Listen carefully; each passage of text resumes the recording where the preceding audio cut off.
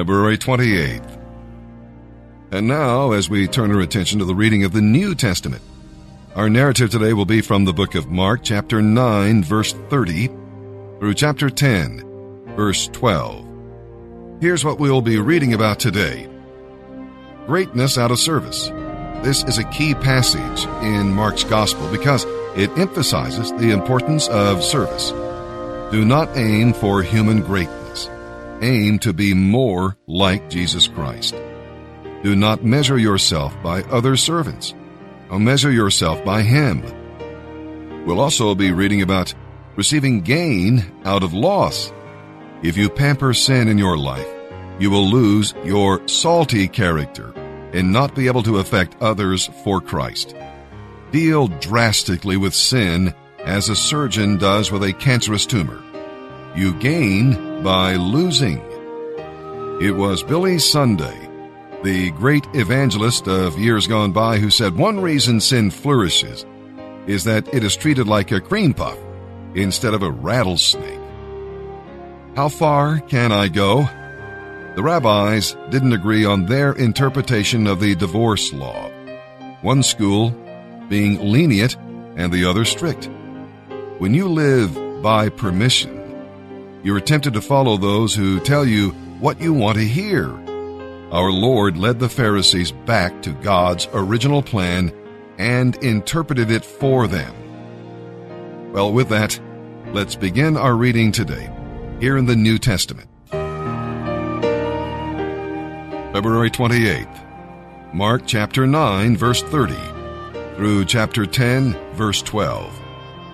Leaving that region, they, Jesus and his disciples, traveled through Galilee. Jesus tried to avoid all publicity in order to spend more time with his disciples and teach them. He said to them, "The Son of Man is going to be betrayed. He will be killed, but 3 days later he will rise from the dead." But they didn't understand what he was saying, and they were afraid to ask him what he meant. After they arrived at Capernaum, Jesus and his disciples settled in the house where they would be staying. Jesus asked them, "What were you discussing out on the road?" But they didn't answer, because they had been arguing about which of them was the greatest. He sat down and called the 12 disciples over to him. Then he said, "Anyone who wants to be the first must take last place and be the servant of everyone else." Then he put a little child among them. Taking the child in his arms, he said to them, "Anyone who welcomes a little child like this on my behalf welcomes me, and anyone who welcomes me welcomes my Father who sent me." John said to Jesus, "Teacher, we saw a man using your name to cast out demons, but we told him to stop because he isn't one of our group." "Don't stop him," Jesus said. "No one who performs miracles in my name will soon be able to speak evil of me. Anyone who is not against us is for us. If anyone gives you even a cup of water because you belong to the Messiah, I assure you, that person will be rewarded. But if anyone causes one of these little ones who trusts in me to lose faith, it would be better for that person to be thrown into the sea with a large millstone tied around the neck. If your hand causes you to sin, cut it off. It is better to enter heaven with only one hand than to go into the unquenchable fires of hell with 2 hands. If your foot causes you to sin, cut it off. It is better to enter heaven with only 1 foot than to be thrown into hell with 2 feet. And if your eye causes you to sin, gouge it out.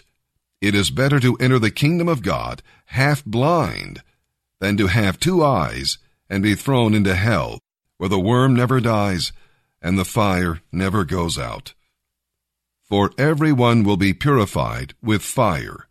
Salt is good for seasoning, but if it loses its flavor, how do you make it salty again? You must have the qualities of salt among yourselves and live in peace with each other." Then Jesus left Capernaum and went southward to the region of Judea and into the area east of the Jordan River. As always, there were crowds, and as usual, he taught them. Some Pharisees came and tried to trap him with this question: "Should a man be allowed to divorce his wife?" "What did Moses say about divorce?" Jesus asked them. "Well, he permitted it," they replied. "He said a man merely has to write his wife an official letter of divorce and send her away." But Jesus responded, "He wrote those instructions only as a concession to your hard-hearted wickedness. But God's plan was seen from the beginning of creation, for he made them male and female. This explains why a man leaves his father and mother and is joined to his wife, and the two are united into one. Since they are no longer two but one, let no one separate them, for God has joined them together." Later, when he was alone with his disciples in the house, they brought up the subject again. He told them, "Whoever divorces his wife and marries someone else commits adultery against her. And if a woman divorces her husband and remarries, she commits adultery." Ladies and gentlemen, welcome to Transformation Radio. This is your host, Benjamin Roman, a.k.a. Eminem the Music Maker, coming to you live from the Refuge Ministry. Today I have a very special individual joining me in the booth who is completing his 13-month commitment to discipleship training through God's Word and the Refuge Ministries. Allow me to introduce to you Matt Rock. Matt, congratulations. Job well done. Are you excited? Yeah, man, I am really excited. It's bittersweet, honestly. This ministry has come and gone really fast, and honestly, I wish I had more time on it. Wow, okay. So where is God leading you from here?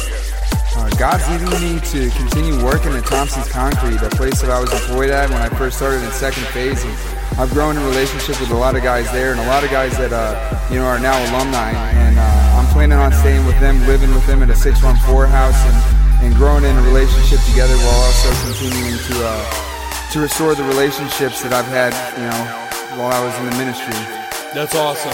So I know you were a true servant when you were here, always serving your brothers. You were always cutting their hair, a gift that you told me God revealed to you while you were in the ministry. Tell me about that, and what's that look like after the ministry? Yeah, man, I was in second phase, and there was a brother in front of me, Jason Massey, who was always cutting guys' hair and spending time with guys. He was a true servant, dude, and I really envied that about him. And, I don't know how I picked it up, but one day I just found myself picking up some clippers and giving it a try. And God has definitely revealed that gift to me. And it was in the second phase library that one of my friends and I came up with the name Leviticus. And it's actually interesting. In the book of Leviticus, it talks about Levitical law being you should not shave the sides of your face, or you should not trim the ends of your beard. And I just find that to be funny, because beards have been a big part of my ministry. But, if God opens the door, I'll continue doing that as long as he wants. Excellent. Any last words of encouragement or advice for anyone involved in the ministry? John 15:13 says, "Greater love had no one than this, that he lay down his life for his friends." Guys, look around the room. God calls us to love him and to love one another. These guys are going to be with you for the rest of your life. Foster these relationships. Grow forever. I love you guys.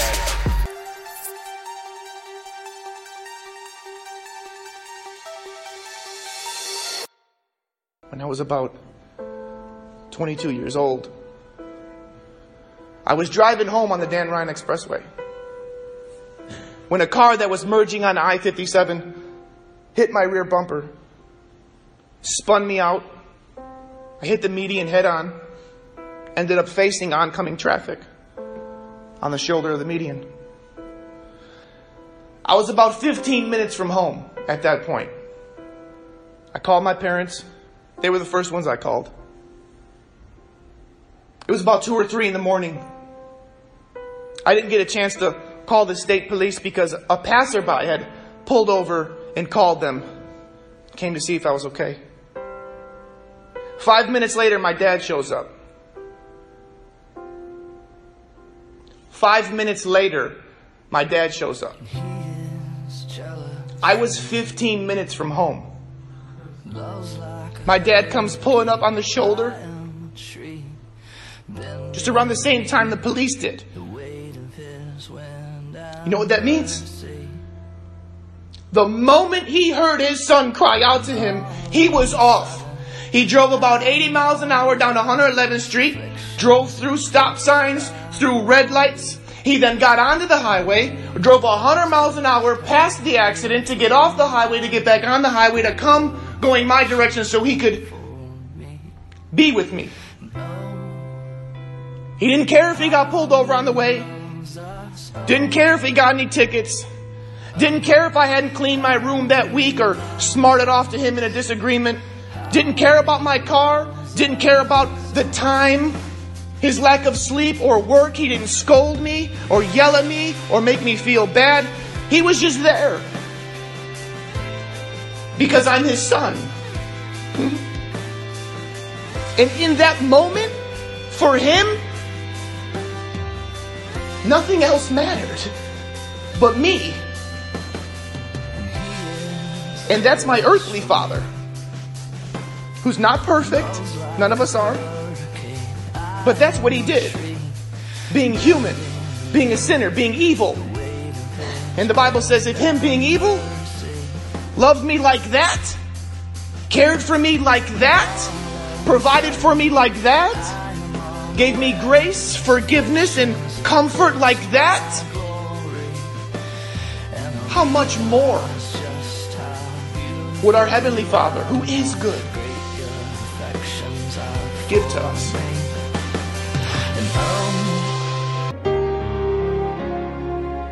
Psalm 44, verses 1 through 8.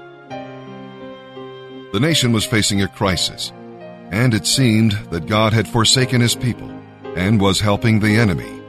Israel was a scattered people, shamed and scorned. What do you do when it looks like God is on the side of the enemy? Well, you remember what God did. This does not mean living in the past, but simply learning from the past. Your situation may be painful, but God has not changed. He can still work wonders and glorify his name. You trust in him. If you trust your own resources, you will fail. Sometimes God allows defeat just to remind you that you must trust him and him alone. And something else you do when you think that God is on the side of your enemy.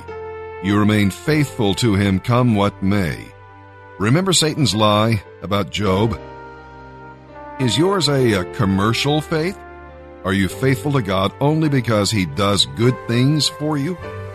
God tests your faith to see if it's sincere. Trust him even though you may not fully understand what he is doing. Psalm 44, verses 1 through 8. For the choir director, a psalm of the descendants of Korah. O God, we have heard it with our own ears. Our ancestors have told us of all you did in other days, in days long ago. You drove out the pagan nations and gave all the land to our ancestors. You crushed their enemies, setting our ancestors free. They did not conquer the land with their swords. It was not their own strength that gave them victory. It was by your mighty power that they succeeded. It was because you favored them and smiled on them. You are my King and my God. You command victories for your people. Only by your power can we push back our enemies. Only in your name can we trample our foes. I do not trust my bow. I do not count on my sword to save me. It is you who gives us victory over our enemies. It is you who humbles those who hate us. O God, we give glory to you all day long and constantly praise your name. Proverbs chapter 10, verse 19. Don't talk too much, for it fosters sin. Be sensible and turn off the flow.